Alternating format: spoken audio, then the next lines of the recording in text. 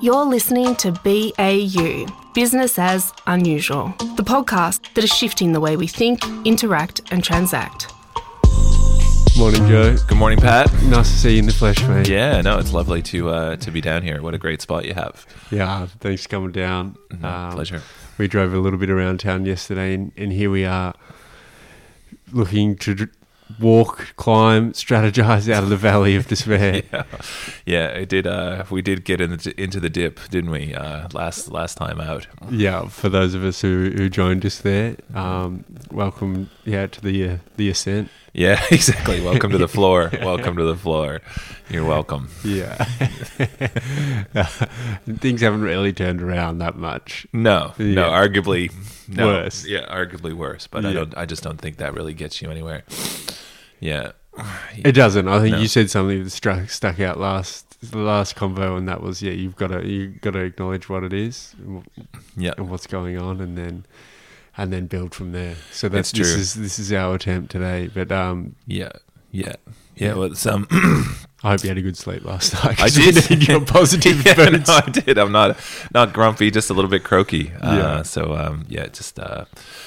I think it's I think if you end up in the valley of despair, you end up listening to too much like Jordan Peterson and just trying to find did have a combo last night. You try to find what rules of life are going to get you through things, whereas in reality, I think it's often that these situations are these situations, but it's the human condition I always find very interesting is that you tend to always have a choice about how you're going to respond to what's in front of you, and how you choose your attitude irrespective of the situation is, I think, almost by definition what it actually is to be an optimist in scenarios like this. Yeah. It's that you've got to pick your way through it.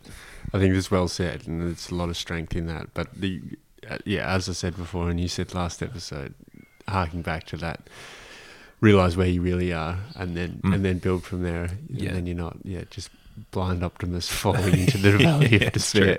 And I think that's what's hard for a lot of people, isn't it? Is that it's not. I've been thinking about that a fair bit. Is that the context keeps changing. So I think you try to get yourself settled into stuff, and I guess when you look around at the moment, so much hasn't changed, but has in terms of context over the last 3 or 4 years.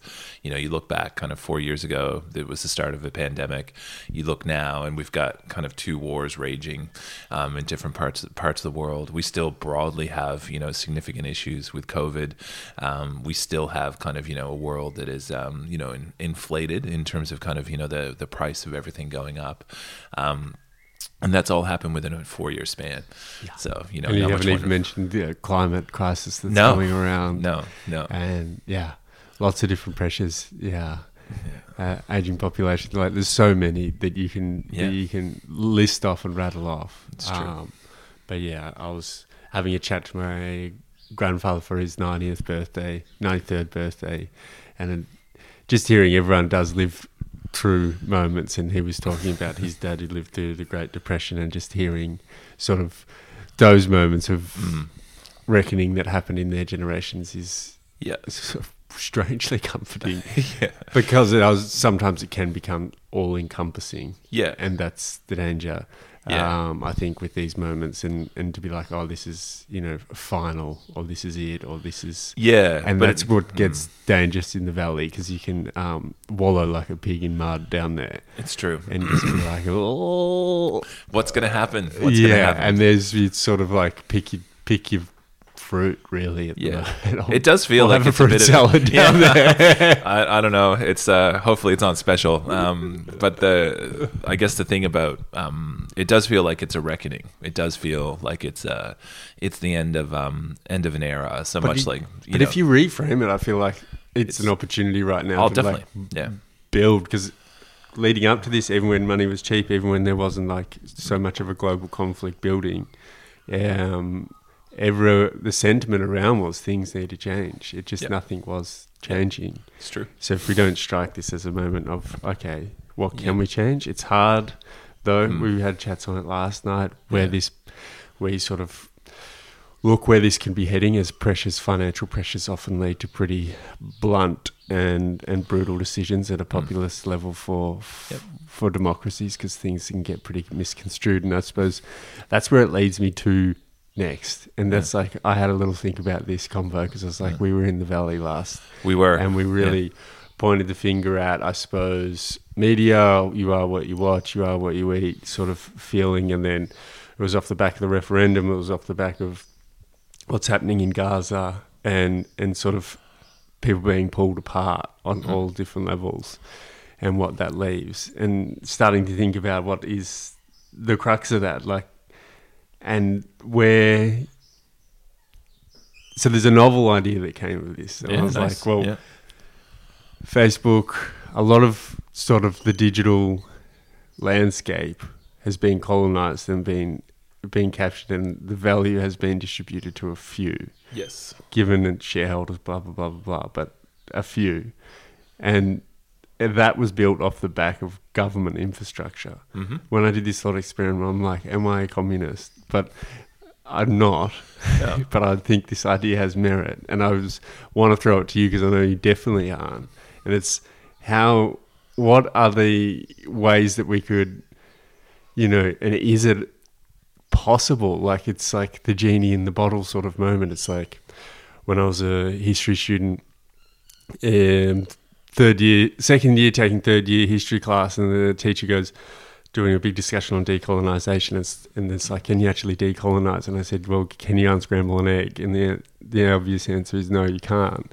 And that's where we are now with sort of media landscape, is everyone's throwing out different media here and there. We're getting deep fakes, we live in the post-truth world. But the hard thing is, where we spoke about this last week, is like, well, can you control your algorithm? But where's revenue coming from? And the amount of revenue that's coming from, say, Meta. So it's like a utility. If we reframe what these social media companies are as utility and start to take a share, like, how would we do that and give agency back to some of the government utility that helped build those? Yeah. How do you transition from that? Is that even possible? Can the genie go back in, and would that do anything other than just put the propaganda machine in the hands of an absolute maybe? Do you know what I mean? But that's where it's at, and I feel like there's such a that's where a lot of this rubbish is coming from. Yeah, I mean, there's a lot in that. So, like, in terms of starting to unpack that. So, like, I can distill it. It's like, should we transfer the propaganda machine and start taxing it differently so we can get government money across? Like, is this the right path, or how do we start? Yes. And yes. Like, I mean, I think they could probably just start by taxing it. Yeah. So that's really the first weapon that they're actually looking at and trying to work through. I mean, I think, the consolidation of, in particular in technology, it's a huge issue, right, for government. Is that arguably technology now and technology companies are more powerful than government in some facets of life, in terms of being able to actually kind of have almost global reach in terms of where they actually are at. And I think, when you think about technology, it's about thinking through who are actually the players involved in all of this, and how does their business model work? And it's about ultimate scale, because technology doesn't see borders, it doesn't see conflict, it doesn't see anything. What we're using is going to be exactly the same as what someone else is using anywhere in the world broadly, right? At a technology level, of course, it's going to be customized, etc. But in a media landscape, I think a lot of it then comes down to how do you actually break up a lot of these big technology businesses into more of their component parts. And that's happened before. It happened with oil. It happened with the railroads. It's happened with telecommunications. It happened with the big shipping businesses. So it's government has form of doing this, but technology companies actually haven't gone through this. Really, the closest anyone kind of got to antitrust was Microsoft, and that was back in the 90s, right? That was about them trying to take on mail, right? So it was remember they created Internet Explorer of all things to take out Netscape, and they bundled it for free inside Microsoft products. But yet we're now in a world where they're bundling AI for free, in air quotes, into their existing product suite. And they're releasing Copilot, where you have to be, but no one's saying, you know what I mean? Like, you have to pay an extra. Yeah, but it's still bundled in. Yeah. So the whole point, the point I'm trying to make is there's no antitrust against that, right? No. So no one that I've seen has any opinion around how Microsoft has basically invested in what is, again, in air quotes, a not-for-profit, in terms of kind of open AI, and now it's embedded inside their product as a kind of basically an exclusive first to market. New positioning. That is exactly what they did 20 years ago with an email browser and an internet browser hooked up to a piece of email, that like an email server. That's very problematic, right? That the regulatory response is not as robust as it used to be. Because, I mean, they were hauled in front of Congress last time, and that they might get hauled in front of Congress this time. But it does feel like the watch person's asleep at the wheel while kind of these things are going through. And a lot of kind of where our politic tends to go it's about point scoring and reactionary, whereas I think we're really going through the end of a very seismic change, which is really moving from an industrial era to a post-digital or a fully technology era. Yeah, and it's like, well, what are the steps to do that? And it's, I think you brought an article to attention not long ago, and that was the colonization of the digital. And it's, what are the steps that would go through there? It's hard to unpack that further and how that would look in terms of taxing that at this federal, like, because as you say, it's a global reach, these technological companies, and how that would but work. There's loads of ways they could do that. Like, it's to your point, you can't if you break an egg, you kind of have to make an omelet, right? You have to decide whether you're going to have scrambled egg omelet or do something else with it, make a cake, exactly, whatever it is. And I think how much egg there is what you can make with it. Yeah, exactly. But they could do a lot of different things in terms of that. They can break it apart. So the key is to remember that we can't go back. We can't go back. That's the big piece. So it's like it's not a utility, no, like a telephone. And no. I think that's what throws me in that thought experiment. Yeah. It's like, how can you shape this? Because there's pushback. There would be pushback if it felt like government was all of a sudden controlling what social. Yeah, but social media isn't like, it's not a technology breakthrough, right? No, it's not. It's what it is basically it's technology enabled. The breakthrough really is about kind of like ubiquitous kind of mobile network service that allows these devices to work anywhere at speeds that we've never seen before. So like the ability for data to flow freely back and forth unregulated is really the technology change.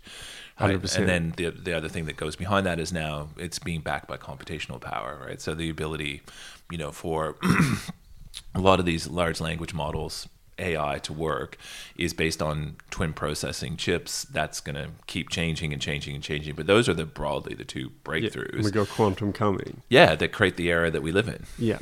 But government's not set up. And it's not set up to tax that accordingly. And like we've spoken about this, like how do you grow that? And that's the pressure that's on us now. If we look at the financial fruit at the Valley of Despair, it's like, how do we bring in more to service a shrinking population often? Yeah. What does that look like, and how does that... But there's loads of ways they can do it. And I think that's where you can draw those parallels. It's like, well, if you had to put up an ad in the old days on a billboard, there was local council that you had to sort that through. There was a lot of different ways. Whether that's the right approach, I don't know. There's definitely arguments to say the government don't do enough with the tax. Well, I money, mean, there's two fundamental things they run on. One is electricity, and the other is basically access to spectrum.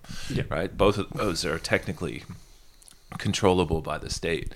So there's no, I mean, if they really wanted to actually kind of truly tax without changing anything, all they would actually have to do is basically privatize the ability to actually kind of, have electricity for a lot of these like servers that are used, etc., and just, tax the nose out of them. And that instantly changes their business model because their input costs become increasingly high to be able to actually run the servers in the background, to be able to actually kind of do that sort of stuff. There's lots of different ways they could break it up. They could actually make sure that they break it into component parts so that it's no longer one massive ecosystem, which I think is the problem, is that it's the data that we hold has allowed them to commercialize every aspect of our lives, and therefore, but our discourse has not. It's almost like our discourse has become narrower, whereas our data kind of exposure in terms of kind of like... Or it's been funneled and funneled and funneled and funneled. We used to have two newspapers in a lot of democracy, and it was like, oh, you're left, you're right, but yeah, we sort of chat in the middle. Yeah. Now it's like, and everyone experienced this through COVID. Yeah. There was like a big melting pot, people getting fed certain types of content here, going deep down rabbit holes, and then all of a sudden the left was the right, and they had a bit of orange on them, and they had a bit of... It was wild to come out of the rabbit hole and feel the paintbrush of what people have been watching and listening to, and come back into some form of fragmented middle and have a conversation. Go, whoa! All of a sudden, something's spun. But I think that's what's happening. What you're saying is that's what's going on, and we've gone deeper.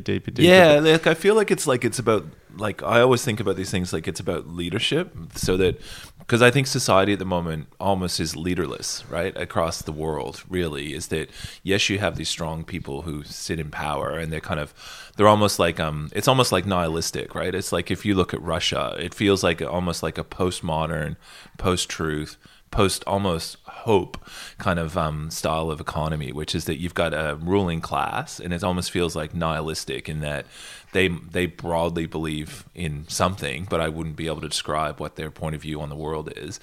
And then underneath it, you have a whole bunch of people who kind of are almost fatalistic, right? It's, like it's the thing that you often see in like Russian kind of, I guess, writing, right? From Dostoevsky all the way through to kind of Tolstoy, is that it's all about kind of the Russian malaise, right? So the working person is always kind of basically caught up in inevitably something bad happening, and it kind of like there's that whole world, but it feels like we're kind of, the opportunity for government perhaps is to step back in and actually start to lead, right? But then you go, oh, how is that possible when you kind of actually can't bring people together? Because I'm not sure we all believe in the same things anymore, right? Like COVID's a really great example of, really, the science said one thing, but I could, there's probably 3 different takes on that, right? Is that the science wasn't accurate, the science was accurate but wasn't well applied, or that this is just a hoax and a pox, and science doesn't really have the answers.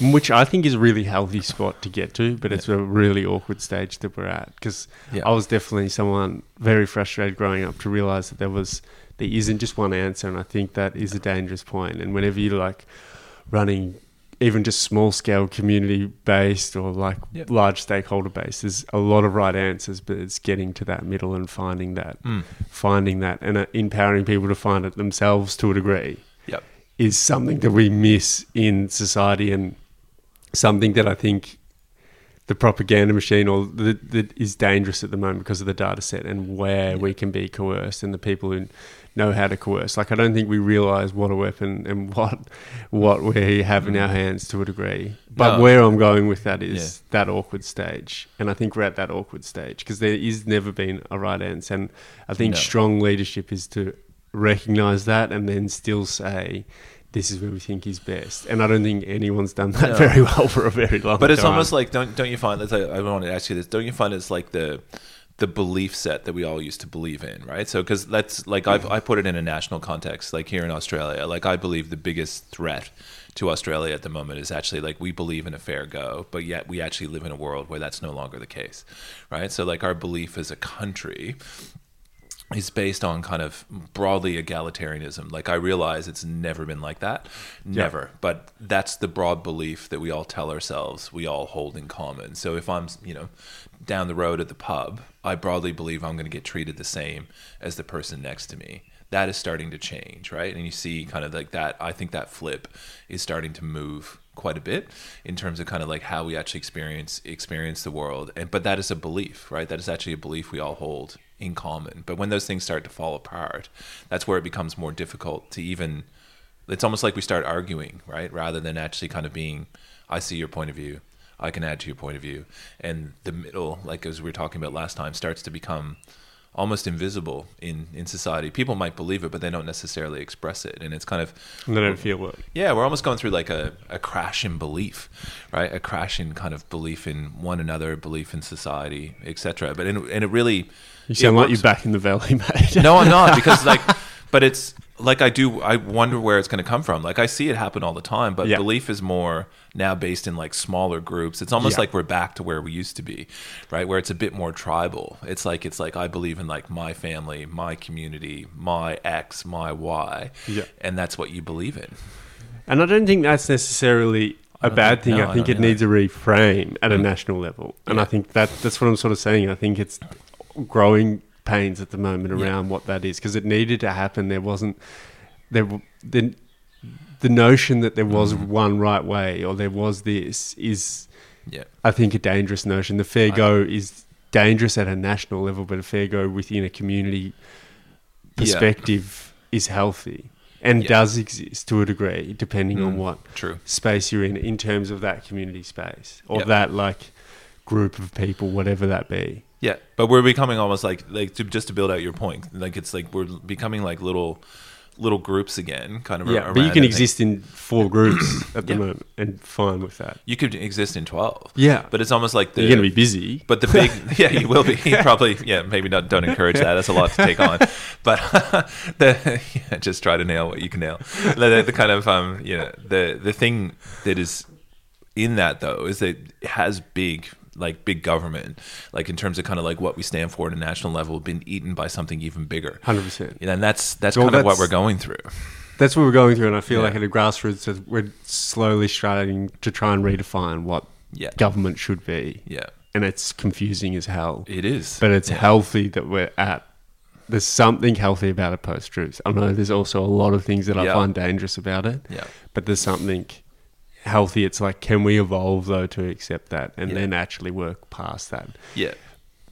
But it still doesn't come past the trouble that's there, because we're just such sheep. And when we hear, see, and feel information come through these smart devices, that's what I most worry about. Dangerous. It's like it's because it's like your belief is no longer divide and conquer, and but we can't meet on belief, right? It's like we can't broadly think. It's becoming harder, in essence, to cooperate with other people, and you see this a lot in discourse. Is that it becomes, like even just lived experience, right? It's like you like working your way through traffic these days is like it's harder than it's ever been, because I think people are less tolerant of one another, because they don't realize anymore that to cooperate, if we all cooperate, we're all going to get to the end of the street better. You know what I mean? And that's kind of gone at the moment, right? That's a really small example, but it plays out everywhere. It's like, and even Joe Biden, I think, is like almost like the last. He's 82, and it's almost like he's the last vestige of like the deal maker, right? He doesn't come in and go, it's my way or your way.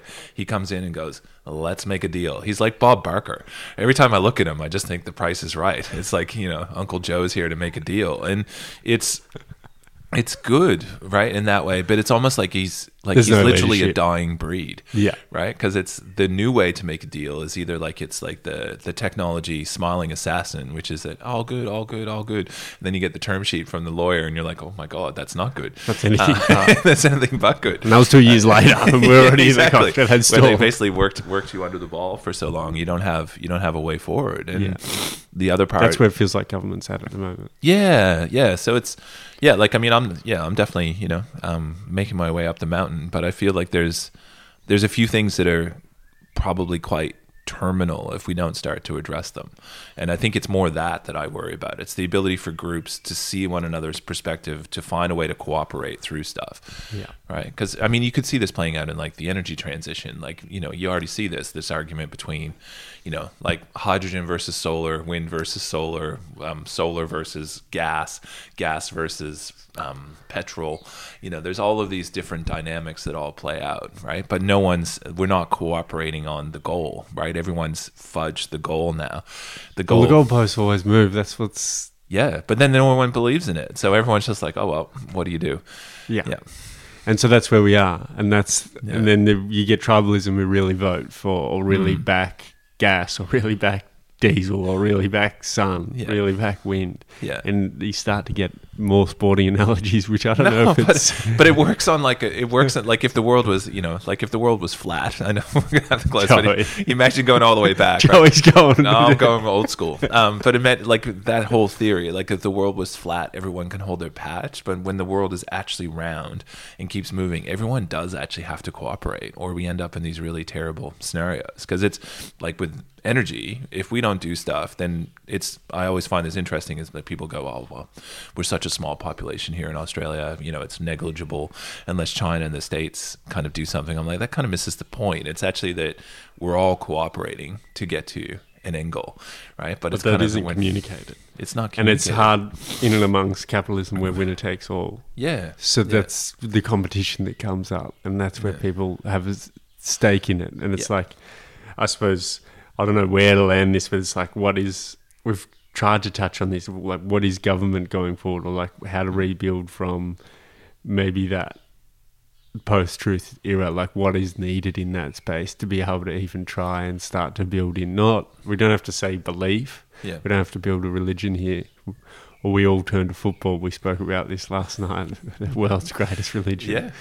But what are some of those ways to start building that back in, or but start building in seeing eye to eye, or at least seeing that the other person has eyes? That's maybe somewhere to jump off here, and as part of the ascent, as we get out, like what are some of those mechanisms amongst, and let's just say nothing changes with social, no new tax system, so we're not going there. But I think government, it's to me, like we can chat about this next time, but I think there's a few levers they can pull, whether that's about how they close gaps on inequality, how they actually have a vision for where the economy actually should go, and actually backing it as they've often done in terms of, really what, again, like the US have done through like all the TARP bills in terms of actually kind of really trying to move the, I guess, electrification rather than the kind but then you come up against, we got the RBA making a call today, we're recording this on a Tuesday, and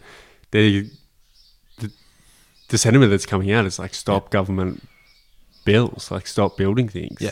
And then it's like, well, that's counter to what you were just saying then. So it's like... Well, but we don't have enough people to build the stuff we need to build, right? Yeah. So all the money. Well, yeah, and we, it's... I mean, that's... Yeah, it's probably like, we can unpack that next time, but we live in a really challenging time where like our debt ratios are really, really high. The cost of money is getting higher, but the need to actually build infrastructure has never been greater. More.